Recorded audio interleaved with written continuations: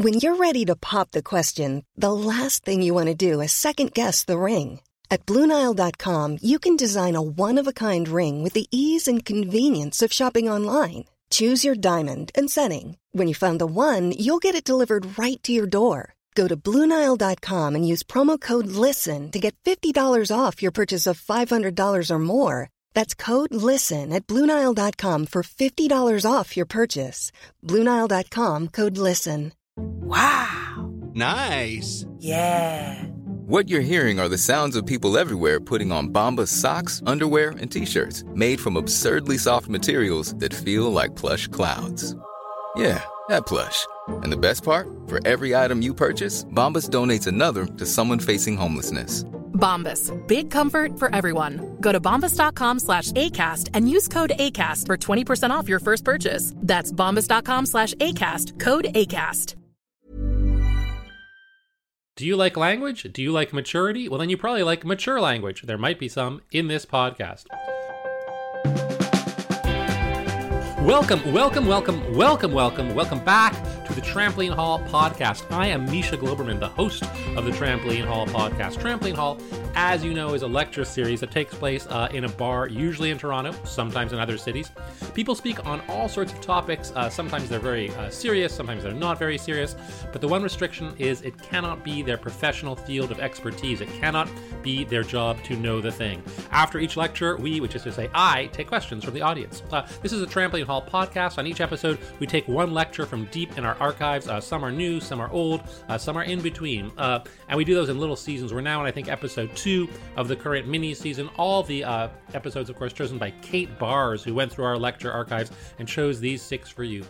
If you're in Toronto and you want to come see the show, you can come see the show whenever people can come see shows again. If you're listening to this during the pandemic, you can get on our email list and find out about the online shows that we're doing. They're actually pretty interesting, I think, as online shows go. So you might want to come to that. But now is the time for this episode's lecture. The topic is personal identity, and the speaker is Stephen Thomas.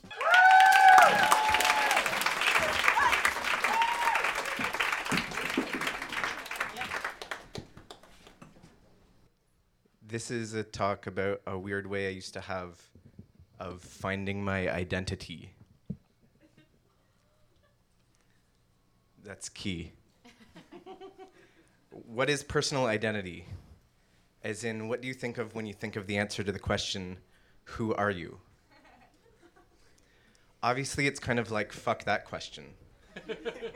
But I guess this talk is about how for a long time I didn't know enough or wasn't confident enough to say, fuck that question. For a long time, for whatever reason, I really urgently felt like I needed to have a more concrete answer.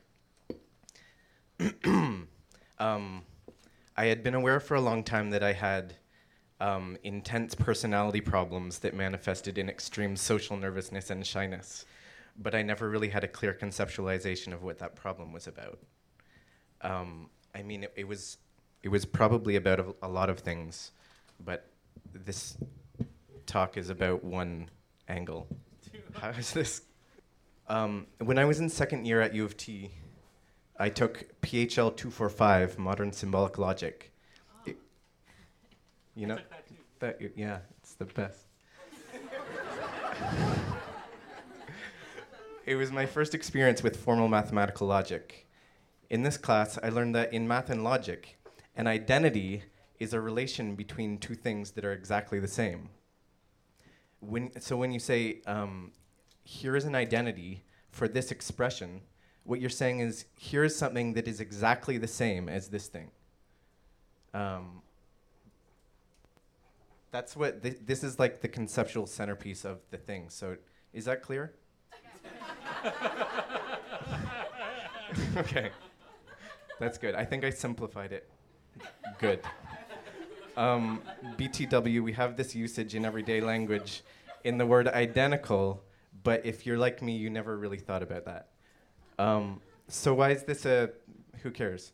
When I first heard this definition of identity in PHL 245, my brain sort of exploded. It made me think of the phrase, finding your identity, and how I had been sort of doing that for a really long time, But instead of trying to find my identity in the way we normally think about it, like trying to figure out who I was inside, or however you like normally think of finding your identity, I had literally been searching for my identity. I'm going to use that.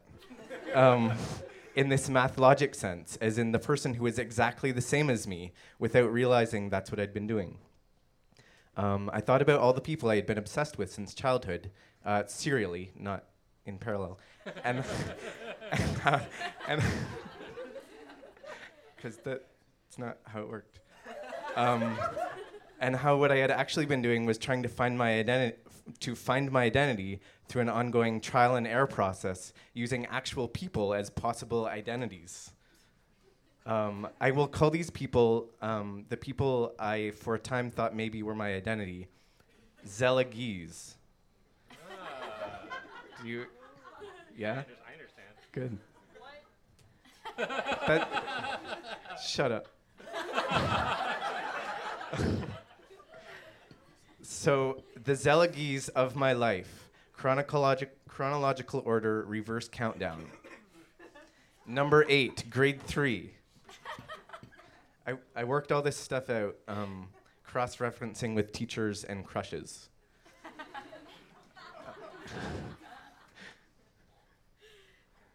Robert McConaughey, this is number 8. I asked myself, am I Robert McConaughey? We are both kind of thin.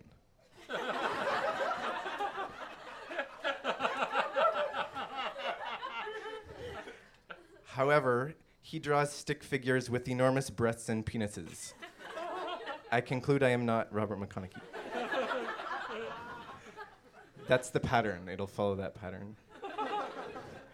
Number 7, grade 4, Robert Bégin. We can both run fast, but he seems to be half Asian.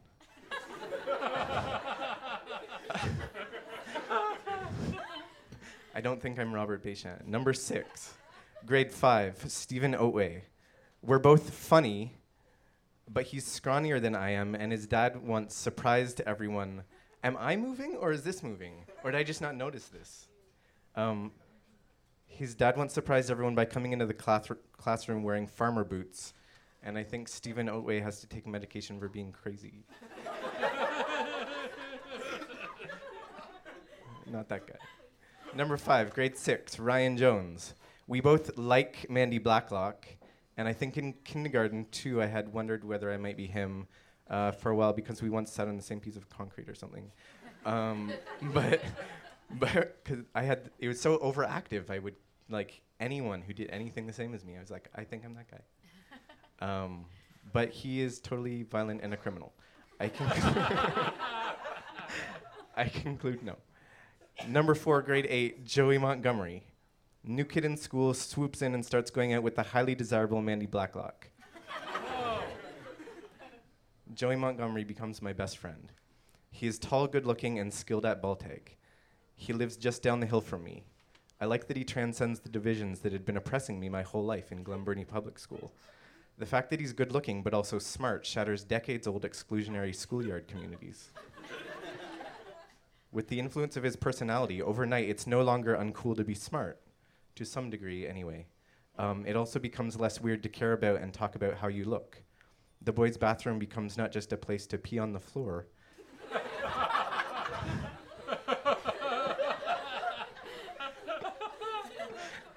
but also a place to discuss the merits of deodorant brands. Am I Joey Montgomery? Well, we get along really well. We spend a lot of time in each other's houses, but ultimately he's way better than me at baseball. Also, he has a brother who punches people. I am not Joey Montgomery. Grade 3, grade 9. We're getting more recent into myself. Owen Marsh. We're not. That's nothing. Owen Marsh. Way smarter than Joey Montgomery, also classier. Owen's dad is British, his mom's German. They relocated from Ottawa. All males in the family are software geniuses. Owen's mother is so otherworldly you can actually see her working hard to come down to our level, which she always does because she's so incredibly nice. Owen makes absurd jokes that push the boundaries of both decorum and understandability while still remaining in a mainstream framework. which he prides himself on staying within because alternative cultures are for losers. In grade 11, Owen and I go to New York together for 1 week. We stay with his sister, who lives there. She has a tiny apartment on the Upper East Side. All I know about her is that she only dates firemen. Halfway through the week, which is like that's what I understand about New York now anyway. Halfway through the week, when me and her are alone, she says, "You shouldn't let Owen boss you around like that." I'm so embarrassed I don't know what to say, but I know she's right. Oh, it's a burp. At the end of the week, on the last day, she and I are alone again for a minute, sitting at our little kitchen table. Owen has just left the room. I'm in the middle of telling his sister what we did the previous day. When Owen comes back in, he sits down and listens to me tell the story for a few minutes without saying anything. Then he shouts, "Stop stealing my personality." See, I'm not making it up. This stuff really happened. Again, I'm so totally embarrassed. I can't speak, but I know exactly what he's talking about. Over the course of this week, when we'd been spending all day, every day together, I had slowly but thoroughly, and even more than usual, been adopting his mannerisms and vocal inflections. I'm still self-conscious about that. Am I Owen Marsh? Unfortunately, no. Number 2, grade 12, Tim Lillycrap. No interesting stories, not him. Number 1, first year university, Dave Kordolewski. A textbook Is he here, by the way? Good.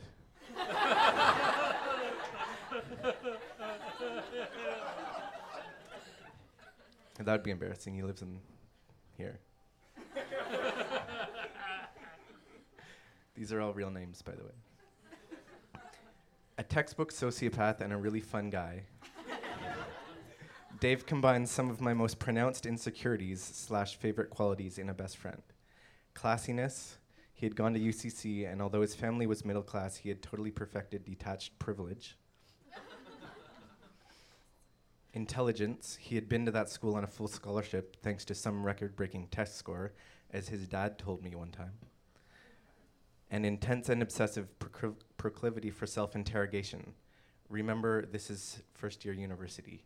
Does that make sense to people? Like, do you remember what that was like? We would spend nights getting drunk and telling each other what the other's biggest weaknesses were. Me, according to him, you care too much about what other people think about you.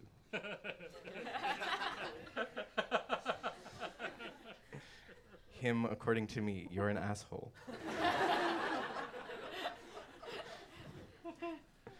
And going out into the alley to smash our empties against a wall. Was I Dave Kordolewski? Well, obviously not, but he was my last and most intense zealotgy, and the degree to which I really gave it a shot is strange. Here are some examples of stuff I did directly because I thought I was this guy or wanted to be him. Chronological order. I planted trees in Outback, Ontario, calculated and bought the cheapest liquor available in terms of alcohol content per volume for 1 year. At the LCBO, that's Kelly's Sherry 1 liter, by the way, in case you're curious. This was 2003, things might have changed. You know? Moved to China and lived there for 1 year, chain smoked for 1 year, treated girls badly, which I'm not proud of. Moved to Australia and stayed away from Canada for 3 years in deference to world traveling as a value. Anyway, it's a long story how that ended, but I guess I could say there was a big falling out that kind of cured me of this whole thing. I was not Dave Kordolewski. So, I don't think I'm perfect. I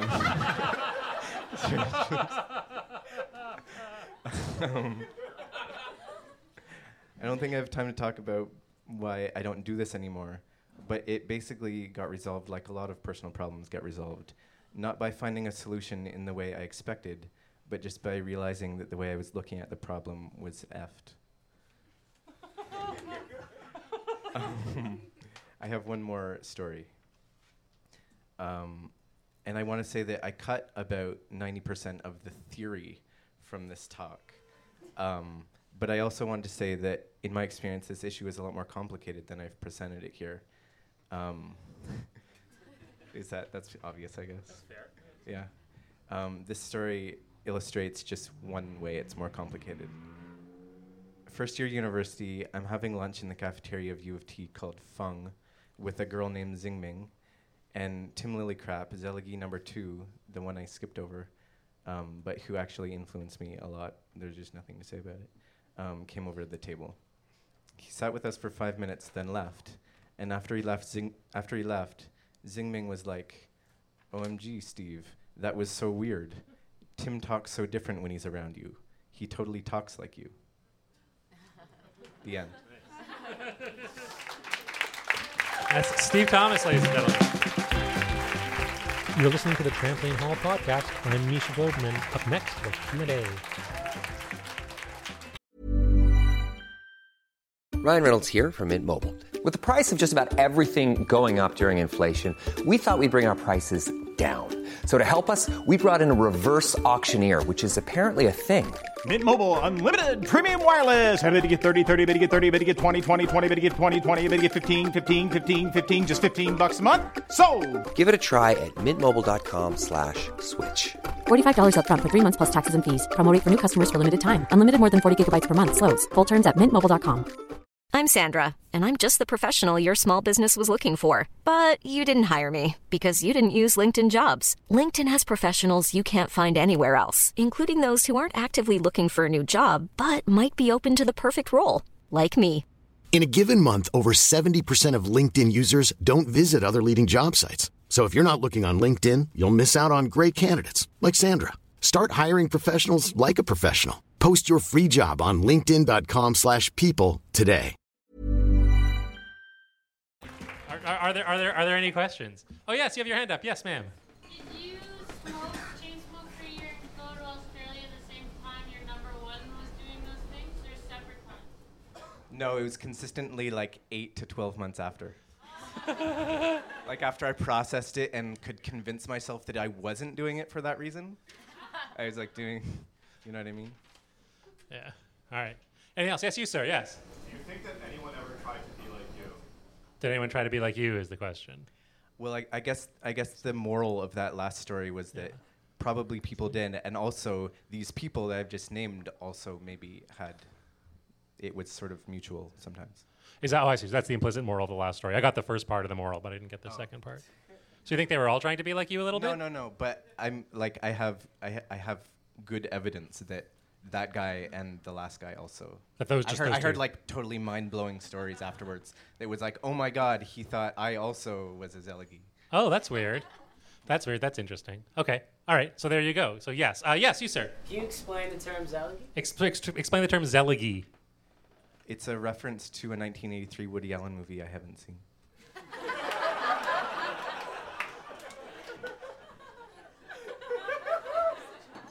Do you want more? Or is that enough for you? So now you can look it up. Okay, that's good, because we are here to save time. Yes, you, ma'am. Yes. How come your Zeligis were never women? How come there was never a woman, Zeligi? Oh, I had a whole section on that, but I had to cut it. Well, now would be a good time to talk about what you might have said. I think it was because their bodies were different from mine. And so when I looked at them, it was just so obvious they weren't me. Whereas like guys were like, oh, that guy might be me. Does that answer your question? I don't think, I think that's all. Maybe there was maybe one or something, I don't know. But not really. But no, you're just saying that to make her feel better. No. Or is it true that there was? Grade 6. Really? Yes. Who, what? Mandy Blacklock.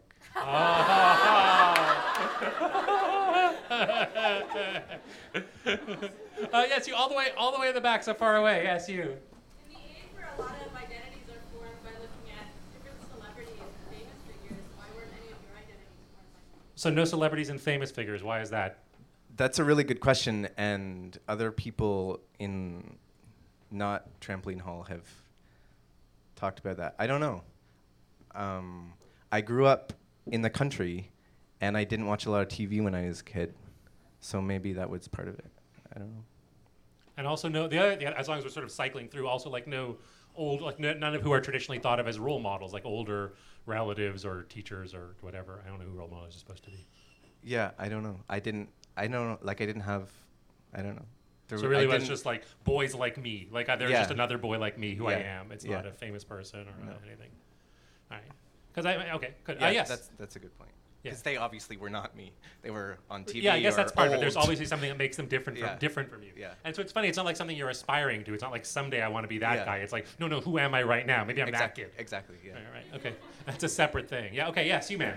So how do you answer the question now? Has he answered the question now? No, how does he answer? Oh, how do you answer the question now? I'm sorry. It's a better question. I say fuck that question. Which is a response we generally discourage. I don't mean to be rude, but I'm serious. All right. Yes. Yeah. Well. No. Why the emphatic? Why the need for obscenity? Oh. No, I mean, why is that you feel? No, obscenity. No, you feel like you seem very emphatic about it. I guess because it's like that problem is too general. It's like not a problem or something. It's like the real problems are more specific. Like, how do I get downtown?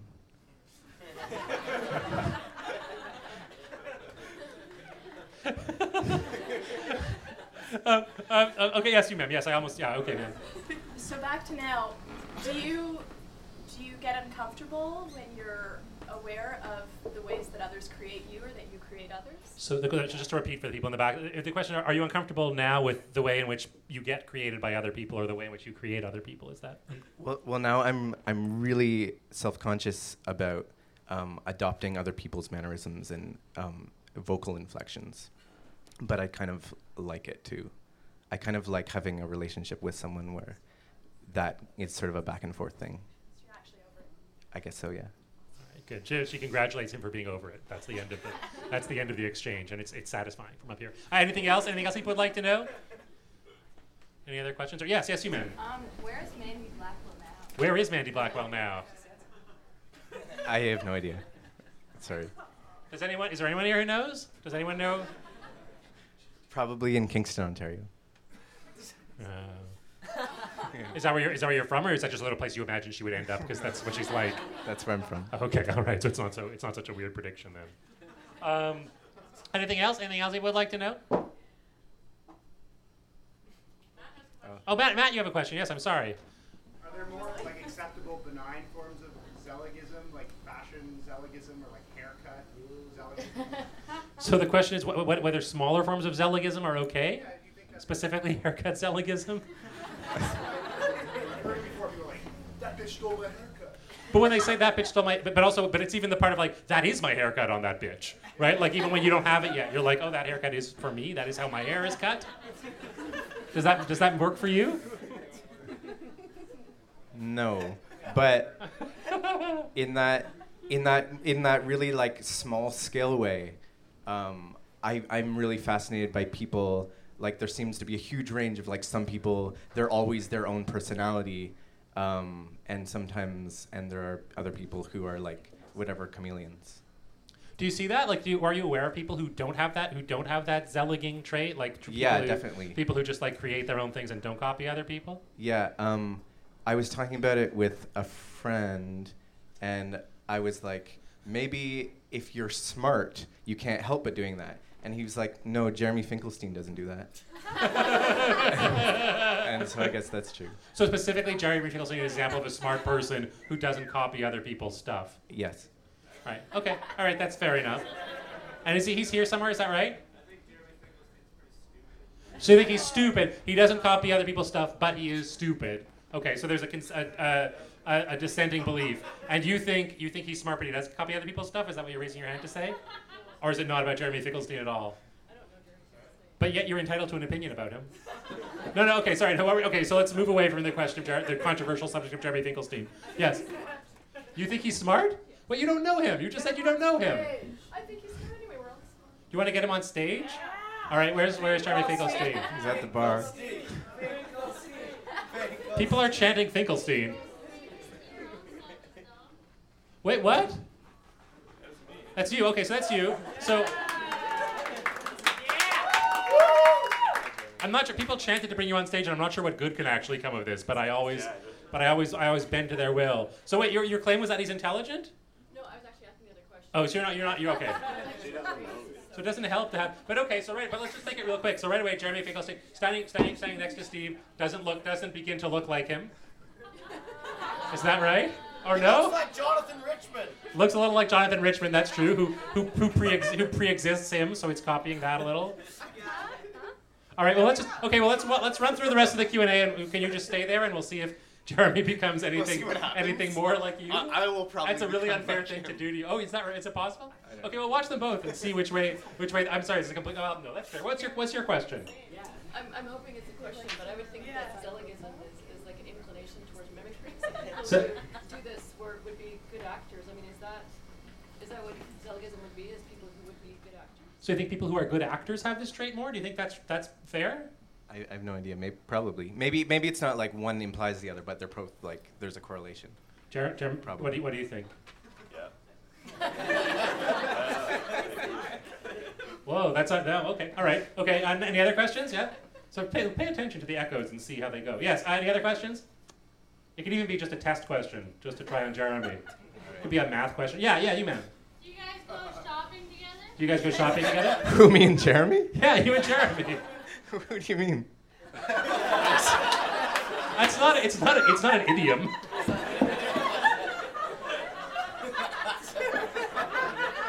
Do you go shopping together? Like, do you sometimes? Go ahead. No. We've never done that. Why do you ask? It is a curious question. Why do you ask that? Suddenly, I just feel like it brings me back to grade 5 when the girls were dressed the same. But they're not really dressed the same. I mean, they're both wearing. Because it feels good to shop together, and you thought they might like to feel good. She feels good.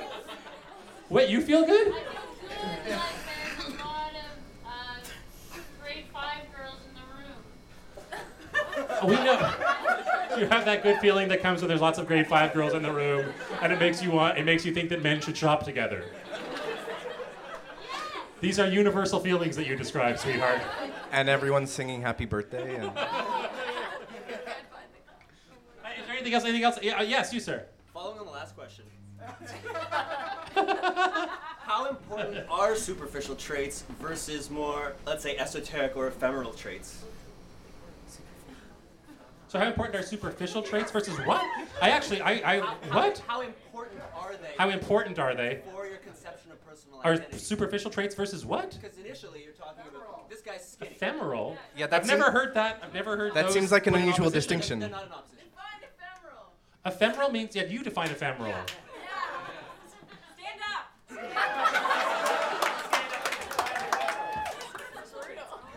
Yeah, you get up here too. Okay, so let's get you get up here too.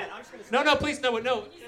By the way, this is probably the only guy who knows any of the Zeligis. I know at least 3 or 4 of them, yeah. So slowly there's a number of people on stage, and we can watch and see whether they become more like each other as they define ephemeral. Don't worry, we're working on 2 levels at once. It's a bit high for me.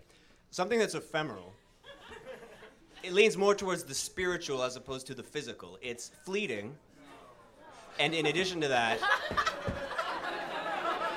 people don't believe you. It cannot be captured.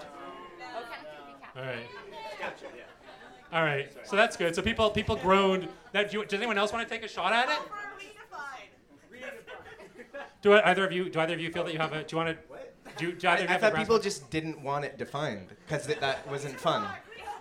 So wait, were you booing were you booing because you disagreed with the definition, or because you were angry that ephemeral was being defined and you were happier to leave it undefined? We'll never know. No, it's because someone. I want to close up the ephemeral thing. Why were people booing? Why were you booing? Yeah, because you think he was thinking of ethereal or. Yeah. Because ephemeral doesn't actually mean spiritual or non-material or anything. It just means short-lived, right? Yes. Like a mayfly is ephemeral, right? It's not. Okay, all right. But for some people, it has those connotations, which is fair too. Okay. Was there another question, or do you want to? Okay, so let's. What was his question? Oh yeah, that's right. I'm sorry. This is all a parenthesis in your question, which is so the question is, what do you think about the comparison between traits that are superficial or traits that are spiritual or spiritual or short-lived? Microphone. It started off with, oh, I'm just skinny like this guy, and then it ended up with more traits that were like, oh, I'm ripping my guts open like this other guy. I guess that was just like the focus as I got older.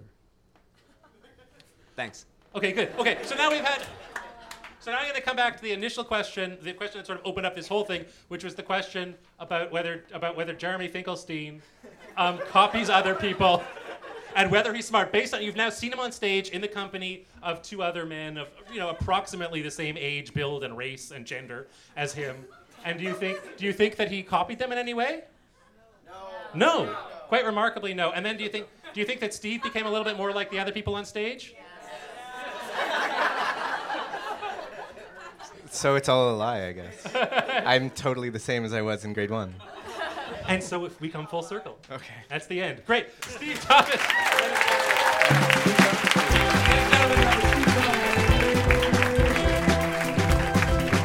Trampoline Hall was created in Toronto in the 21st century by Sheila Heti. It is hosted by me. This episode's lecture was chosen by John McCurley. This podcast is produced by Josh Block. Our theme music was composed by Matt Smith. Our coordinating producer is Kate Bars. If you enjoyed the podcast, leave us a review on iTunes. It really helps a lot. I'm Misha Globerman. Thanks for listening.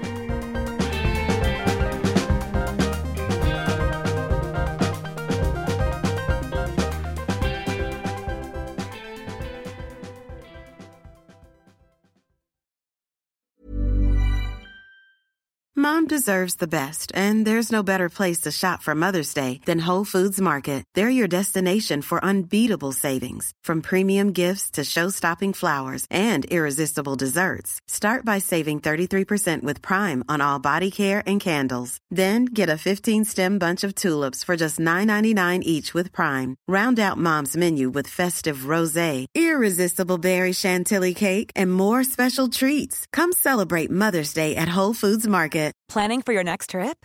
Elevate your travel style with Quince. Quince has all the jet-setting essentials you'll want for your next getaway, like European linen, premium luggage options, buttery soft Italian leather bags, and so much more. And is all priced at 50 to 80% less than similar brands. Plus, Quince only works with factories that use safe and ethical manufacturing practices. Pack your bags with high-quality essentials you'll be wearing for vacations to come with Quince. Go to quince.com/pack for free shipping and 365-day returns.